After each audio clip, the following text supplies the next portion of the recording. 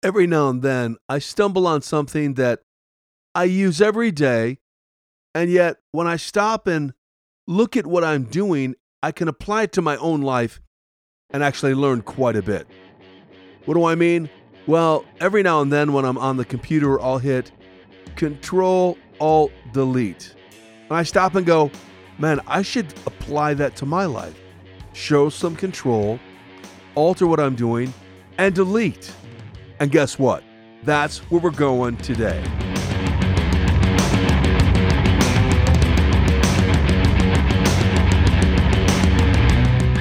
Wake the faith up, Slayer, Garth Heckman, David Alliance. Thanks for tuning in.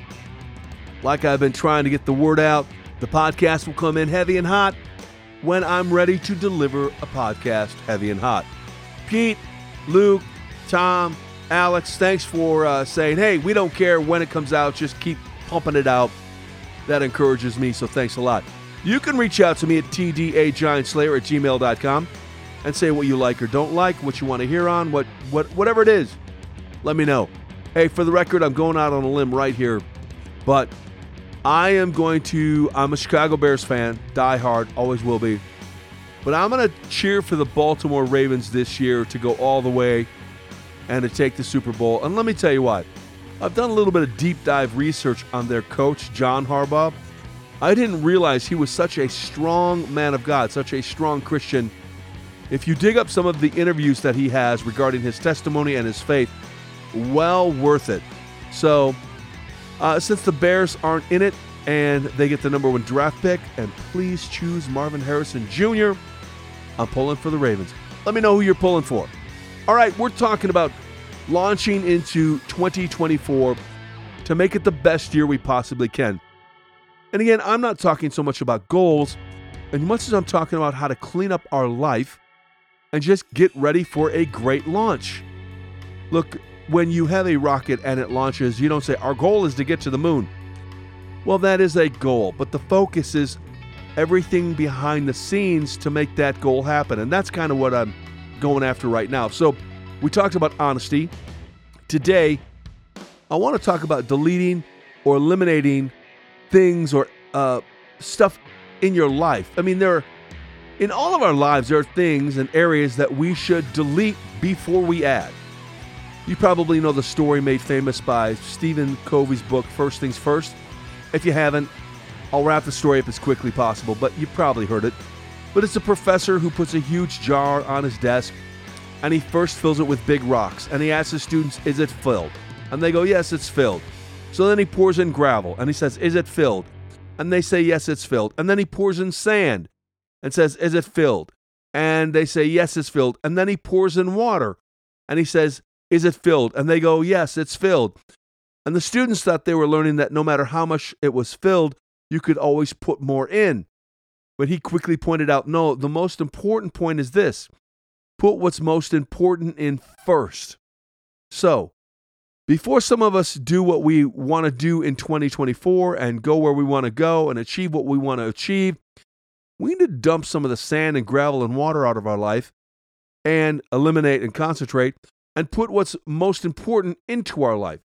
Making the most of your year and absolutely launching you into the stratosphere is usually more about deleting and eliminating than adding.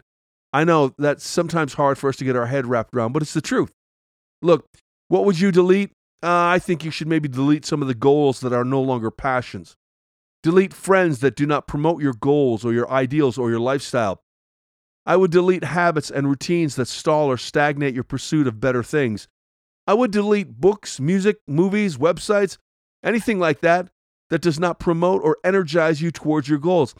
I would delete what I allow myself to listen to and who I listen to.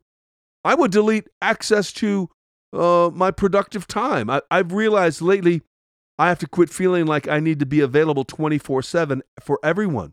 So there are things that I need to delete, eliminate, and concentrate on other things. Okay, most of you know the Pareto principle. If not, it states that 20% of our action is what produces the 80% of production. So the key is to find out what is making the biggest difference in your life and delete the other 80% in order to make room for more of what is creating the greatest outcome. It's a little confusing, but at the bottom of it, the foundation of it is this.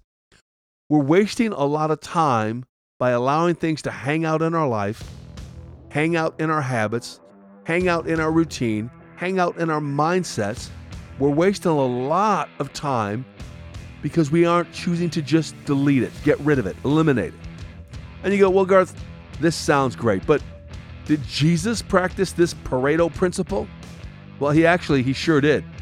If you read through the Gospels very carefully, you will see that there are actually 5 groups that Jesus hung with, and he broke up the time accordingly. Jesus hung with the multitudes. Yes, there were thousands at times, and he hung out with them, and they hung out with Jesus. Then he hung out with 120 disciples. They had access to Jesus and his teaching. They followed him. And then he had 70 disciples, a smaller group that had more access and time to him. Then he had his 12 disciples that had the most access to him as a group. But then Jesus also had his 3 disciples, Peter, James, and John. They seemed to have a special spot where Jesus spent even a little more time with them. And then ultimately, he had one, and I won't call this one a group, the other 5 were groups. But then he had one disciple, John, who he spent the most time with, that John even said, he loves me the most. That's pretty nice to be able to say that. But Jesus eliminated time. When necessary, Jesus eliminated certain people from his presence to produce the results he wanted. We are pretty quick to ask people to make time for us, aren't we? Hey, could you make time for me for this? Hey, could you do this? Hey, could you do that? But guess what? We don't make time for ourselves. We want people to eliminate things out of their schedule, their calendar, their life, to come and meet our needs, when in truest fashion, the most profitable thing to do is to eliminate and concentrate in our own lives what we can in order to launch to our fullest potential in 2024. Garth Heckman, David Alliance, keep slaying giants.